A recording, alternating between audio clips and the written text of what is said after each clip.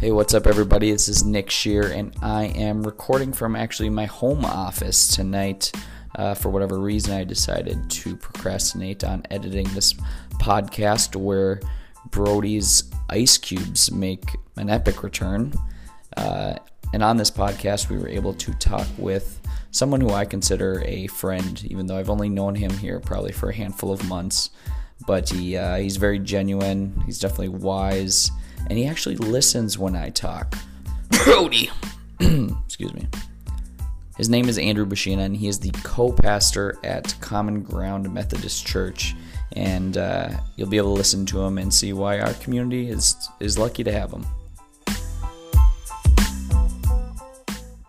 And so when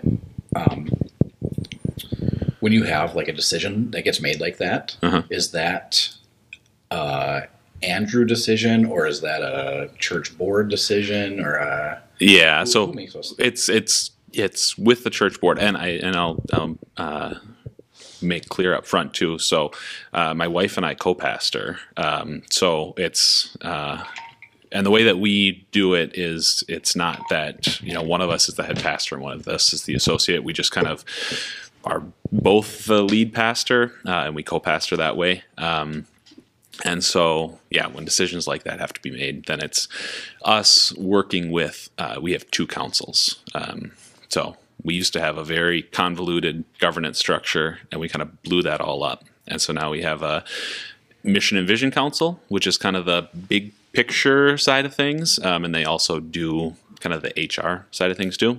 And then we have an administrative council. So that's like what you think of like trustees and finance, so like the money and the physical building. So we figure stuff out. There's a lot that goes into it. Do you feel like you have to wear a lot of hats, or do you feel pretty good about delegating a lot of things? You have to be involved in almost all those types of things? Yeah, so I mean, any of the kind of big stuff we want to be involved in, but honestly, that's one of the really interesting things about being a pastor is there's a lot of hats that you wear, especially a pastor at a smaller church. So we're kind of like a small, medium-sized church, like 100 to 150 on a Sunday morning.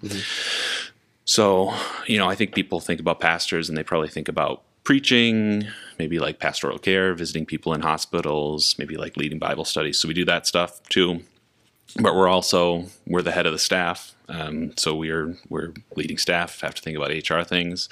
We're like the marketing department as well, and we're also like the financial people too. Like I know what's going on with our budget and all the expenditures and all the money that's coming in, and so just a lot of different things that we're involved in. But I like that. I think it's fun, and we're the community outreach people too. Sure. So like doing stuff like the Youngish Professionals group is that's really fun, and I get to do that as part of my job, which is fun. Yeah. We say it's part of our job too. Yeah, exactly. Yeah. Just like this podcast is part of our job. Yeah, exactly. I'm on the clock right now. So yeah, same. So remind me, how long have you been here at this church as the co-pastor? It'll be 8 years in July. Whew, it's been that long? Mm-hmm. Oh, I didn't realize it was that long. No, I know. Yeah, it doesn't feel like it's been that long to us either. So was that like right for you? Where did you go to school? So I did undergrad at the University of Sioux Falls and then seminary at Princeton in New Jersey. Okay. So my wife and I met at seminary. We graduated 2015, and then I got a job first in Minnesota. She's from Michigan. I'm from Minnesota, so we moved to Minnesota. Sure. I brought her here. You won that battle. I won that battle. Yeah, exactly. And she likes it here too. Yeah. I got a job at a church in Forest Lake, and then my wife was working at campus ministry at the U of M. So we did that for a year while we were living in St. Paul, and then we got appointed up here. Okay. Yeah. Okay. Yeah. And how long did you know you wanted to go to seminary school and be a pastor? That's a good question. Yeah. I never planned to be a pastor. I did not want to be a pastor. Even when I went to seminary, I didn't want to be a pastor.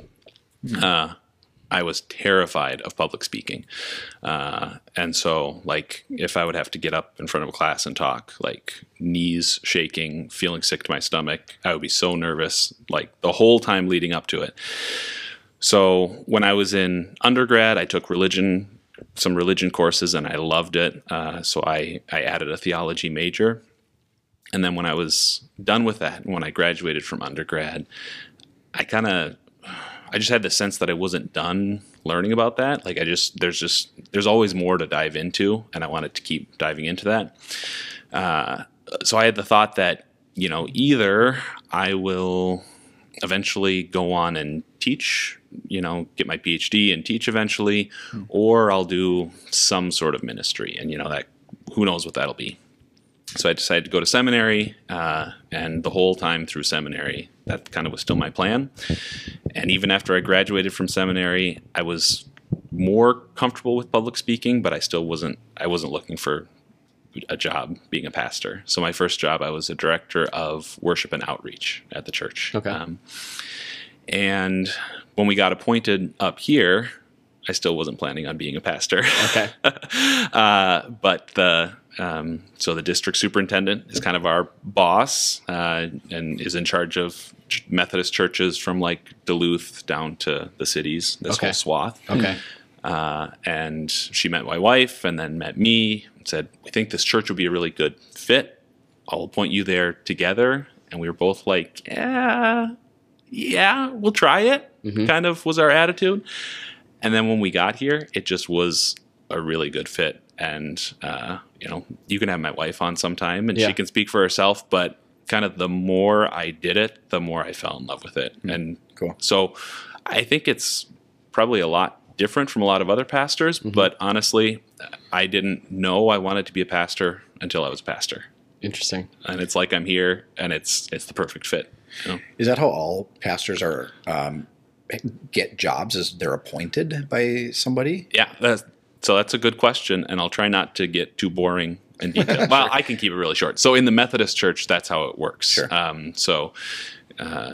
You don't apply for a job. Instead, the people at the conference level, so Minnesota is our conference, they kind of say, hey, given who you are, what your gifts and skills are, and what this church community is like, we think it would be a good fit. And then you can kind of say yes or no, and decide if you think it's a good fit or not. But it works differently in different churches. Sure.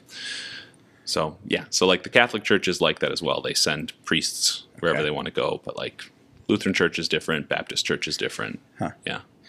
Good. I like that. I feel like I've appointed Nick quite a few jobs and tasks. Mm-hmm. Yeah.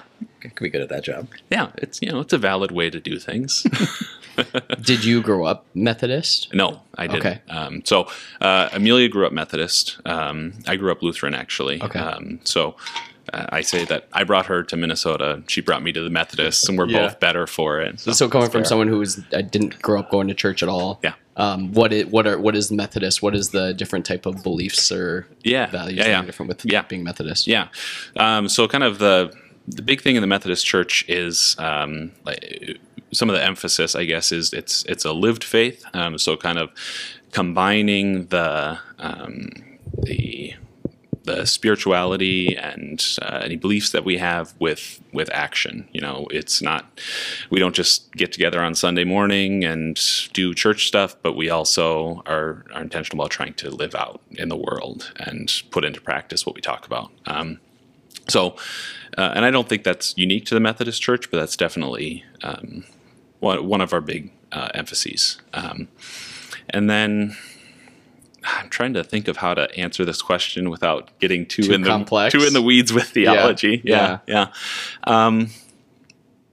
I guess I'll just say a couple other things that maybe differentiate us from some other churches that are just some simple things. So like different churches have different beliefs on, say, baptism. Do you baptize infants or do you baptize people when they're older? Methodist Church, mostly people get baptized when they're infants. But we also, if there's a family that's like, we'd like to wait until they're older, we're fine with that too. We don't think that we're saving your soul by baptizing your baby, if that makes sense. Sure. And like there's differences of opinion on communion and what's happening when we take communion. And so for us, it's really important that, we say communion is open to everybody, and that, it's not just, you don't have to be worthy or believe the right thing to take communion. Instead, like communion is a place where you can actually experience grace and experience God. And like, if you read the Bible, Jesus gave communion to Judas. So if Jesus is going to give communion to Judas, we're not going to tell anybody that they can't come take communion. The other thing I'll say is open hearts, open minds, open doors. That's like a big Methodist tagline. Sure.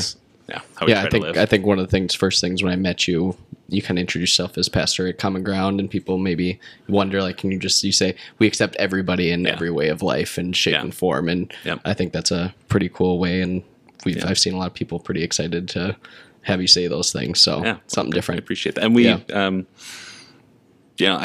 when we say it, we really mean it. Mm-hmm. Like we've got people here. I say, and it's true, we have people all the way from lifelong Methodists to atheists who come to church every Sunday. And, we have people who are in committed marriages who are straight and committed marriages who are gay. We have people who are transgender who show up on Sunday morning. Mm-hmm. And it's really important to us that we can be a space that is safe and accepting and loving for literally anybody. Mm-hmm. When you came in 8 years ago, was this called Common Ground all the time? Is that what it was called, or? It was when we got here. Okay. But it was a name change. It was not. It was not called Common Ground when I went to church here. It was a Methodist church. It was just the Cambridge Methodist Church, I think. Yeah. Okay. I want to say like 2012, somewhere in there is when they did the name change. Okay. Yeah. So when you come in 8 years ago, did you come in thinking you wanted to make changes to it? Was there was there a great foundation here? Did you feel like there's a lot of improvements that could be made? What kind of things did you kind of learn or figure out in the beginning that maybe changed things? That's a really good question too. So when we came in, there really was a great foundation. There had been various things in, probably the 10 years prior to when we got here that there's a lot of turmoil that had happened in the church. They went in those 10 years, they went through 3 or 4 pastors, which is just difficult in general. There was different divisions in the church. In that time, there was conflict, which happens in churches between a traditional service and a contemporary service. And the contemporary service left and started a new church. So there was a lot of turmoil. And also what happened when they did that name change to Common Ground, that was when they also made the decision as a church, we're going to kind of claim our identity as a progressive church, as a church that's open and inclusive, specifically to the LGBTQ community. So people who just weren't in alignment with that, then they left as well. So when we got here, we came after all of that happened. So what that meant was the church was in kind of a difficult and precarious place, but everybody who was still here, everybody who was showing up on Sunday morning, they were 100% in. Sure. They'd gone through the worst. They had gone through it, and they were all like really pretty much on the same page too. So our predecessors had already done the really hard work of kind of having organizational alignment, getting everybody on the same page, moving in the same direction. So we were able to come in and then just kind of continue to build on that. A couple of years after we got here, we had a congregational vote to become a reconciling congregation, which is in the United Methodist Church. That's just kind of officially voting as a church that you would perform a gay wedding in your church. You're accepting of people of the LGBTQ community. So we had that vote, and it passed 98%. Wow. So it's like all that was here already, but we were able to continue to build on that.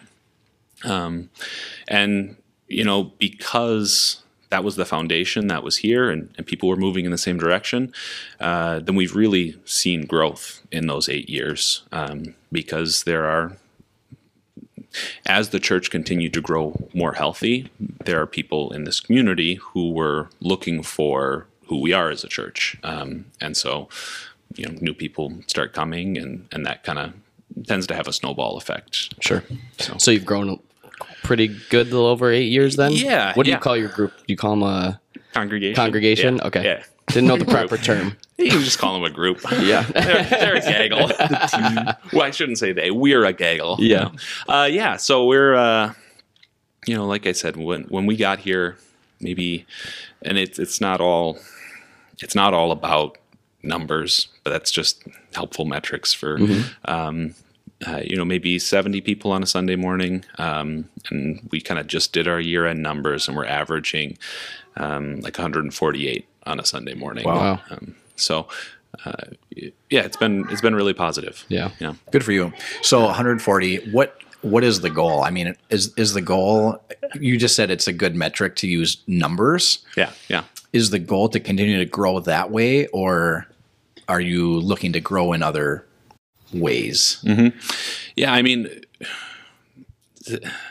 it's kind of a complicated question, because I think every pastor thinks that everybody should come to their church because their church is so wonderful. Yeah. So, I think it's dangerous as a church to say our goal is to grow, because then it's just really easy to compromise on values. Sure. For the sake of growth.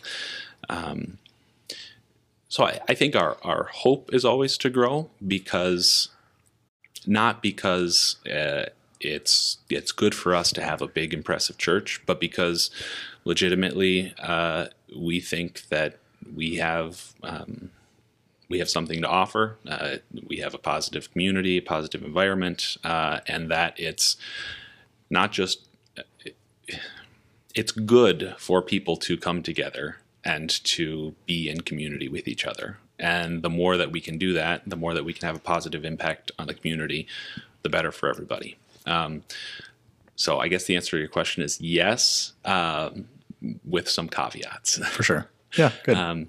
But you asked about growing in other ways too. I think we always want to be growing in how we are making a difference in the community. I know we talked before the interview started about we're hosting Path to Home right now, and that's really good. But one of the important things about a church and having 140 people together at one time is that you have collective power. You can create bigger impact, and so sometimes it's hard to know exactly what the most useful way of that impact is. So that's where we always want to grow too, is keeping our eyes and our ears open for how can we be making positive impacts in the community. Yeah, it'd be a lot better than if we had 140 of us. We just got the two of us. It'd be a little easier when we have 140, huh? Be easier, sure. Yeah. When you have 140. Yeah. When we have 140. So I'm curious, back to something you said. So like you said, I didn't grow up going to church. I'm not really a spiritual person. Yeah. But I was curious, you said you have like atheists that come in and still come on Sundays. Yeah. What do they see as, because I have gone to church with family and gone to things, and I do think the sense of community, the friendships is really important and great, and the learning about philosophies and perspectives that can relate to everyday life is really cool too. What do people that maybe aren't as spiritual kind of gain come into your services? Yeah. I think if a person self-identifies as atheist, all that they're saying is they don't believe that there is a God, right?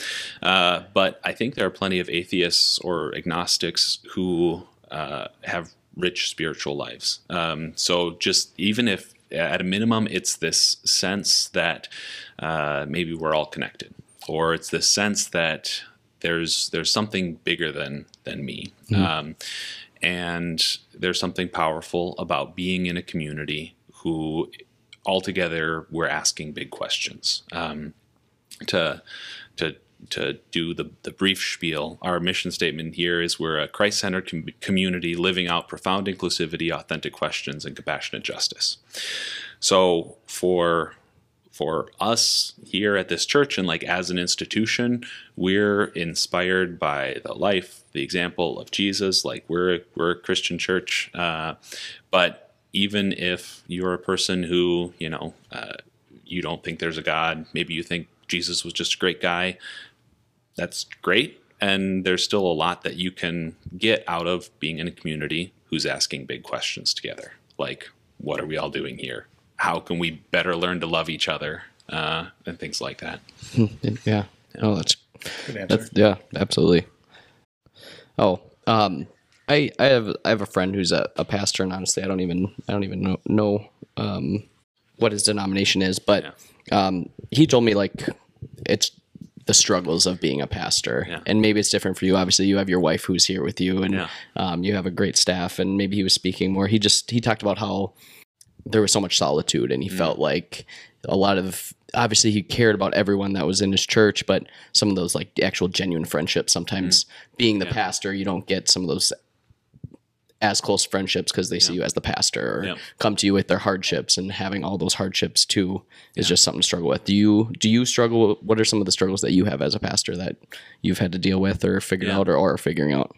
Yeah, I think, I think for me, it can be, or maybe it has been in the past, if you put the pressure on yourself of any success or failure, whether it's, talk about church attendance, or, if you try some program as a church or have some event, if you put that success or failure on yourself as a pastor, then that's, so in the past, well, I shouldn't say in the past, sometimes that causes stress for me, and I have to remind myself, like, it's not all about me. I'm not all that important. We're all doing these things as a community.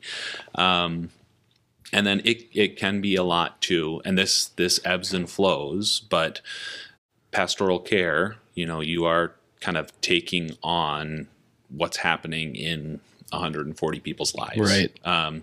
So it's been important for me to, as much as possible, not completely disconnect from that, but to be able to compartmentalize. Yeah. To a degree, Okay. To focus on those things for a time, but then be able to let them go, or visit somebody in the hospital and maybe keep thinking about them throughout the day, but not be thinking about them all day or all week as much as possible. Just, and I don't know if that sounds callous or not, but you just have to do it. I care about all the people here, but you can't care about everybody 100% of the time. Yeah, you don't want to give 100. You don't want to give 1% to every person when you're with them or you're doing those things. You want to give as much as you can. Exactly. And like you said, it does help a lot that my wife and I co-pastor, because it's also, this is it's a 24/7 job, that just stuff can pop up, and so when you're a pastor and you're married, if your spouse does something else for a profession, it can be tough because they're not in it. Yeah. But we both get it, so we can support each other and fully understand it all. How do you decide what you're going to be talking about on Sunday mornings? You think of one. Do you go week by week and you just think like, I want to touch on this. How can I relate it, or how do I do that? Do you guys do you do every other with your wife, or you kind of? For the most part, we do every other. Yeah, it kind of depends on the season as well, but our general rhythm is to do every other for sermons, and then we try to plan out at least a couple months at a time. And so usually we do series. So like this fall, we did a Ted Lasso series, and then we had a Faith in the Arts series, and then we had our Advent series. Okay. So we try to be looking out. Just last week, we planned our whole Lenten series and picked out all the scriptures all the way until Easter. So like that's locked in. And then after Easter, we're going to do some sort of like creation care, maybe talking about environmental stewardship. So like we have that series planned out, but we still need to pick the scriptures and the specific topic for each Sunday. So once we kind of got into that system, it helped a lot, because once Monday rolls around, so I'm preaching on Sunday, I already knew, okay, this is my scripture. so I can look at that and then kind of pull out, here's what the angle I want to approach it from, and here's what I want to focus on in that scripture. You can take it if you need to. You sure? It'll be fine. I'm curious, maybe dumb question. How big is music in your services? Because I've gone to services now, and it's I've gone to some bigger churches, and it's a concert, man. I mean, the cameras, they have it up on the big screen, the going back and forth, the lighting. Like, is that a decent piece for you guys, or not so much? So music is definitely a big part of the service, but it's not like a concert for us. So we usually do.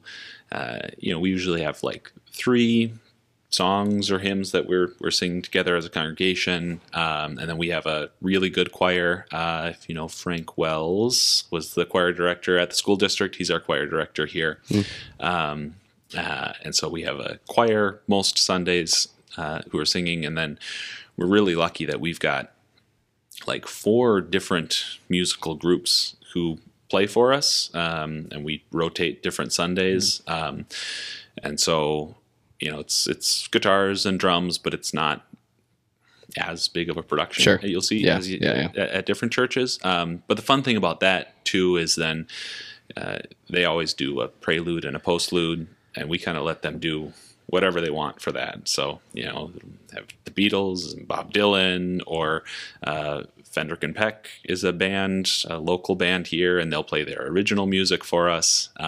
So that's fun. Yeah. Super cool. Yeah. How's your singing voice? It's all right. Okay, so he's probably pretty good. Prove it. I was thinking. That's really on the spot. Right? Is there anything you want a message out there for all 20 people who listen to this, or? Well, let's see. So I should plug. I'm going to pull up on my calendar because we have a concert coming up. Frank Wells also organizes all of our concerts. So we have a concert, Common Ground concerts, concert series that we do during the school year. It's here at church, and then in the summer we do concerts out at the winery at North Folk. Very cool. So we have a concert coming up sometime in February. On February 29th, Sarah Thompson. So she's a Duluth artist. I think it's most kind of folk genre. Sure. So February 29th, get your tickets. It's going to be fun. Okay. Yeah. Love it. Do you do most stuff like on your website or social media for type of stuff like that? Yep. So on our website, and then, if you follow Common Ground on Facebook, then all that stuff goes out on there as well. I was looking around for pictures of you. I haven't seen any yet, Brody, from your time here. When you must have checked all the walls. I haven't checked all the walls yet. We got to look in the fellowship hall. There's pictures of all the confirmands. Were you confirmed here? You betcha. Oh, we're gonna find your picture after we're done talking. That sounds awesome. We did have somebody that already talked about some public speaking thing you did. It was really memorable. Yeah, but you don't remember it. I don't remember it, but she did. I don't think it was you. I know 16, 17-year-old Brody, and he did not come in on his free time to church to do any public speaking, I don't think. Yeah. Clearly I did. Now that we know that you have that history, if you ever wanted like a guest sermon, that would be good. We'll make sure all 20 listeners of your podcast know when it's happening. Our moms will come. Yeah. I don't even think my mom listens to this, so. Yeah. Well, keep up the good work. Yeah. Thank you. Andrew, Thank you guys for having me on. Yeah, it's cool to add a perspective from a pastor. I'll be honest with you, when Nick and I and Kyle started talking about the idea of a formation of a podcast and who we're going to, what premise, who are we going to have on? Yeah. Never in the planning stages did we say we're going to have a pastor or anybody from the church on. But then we met Andrew. Met Andrew, and so clearly your outreach. Hearts and minds. That's pretty cool. No, I really appreciate you guys having me on, and really, really great questions too.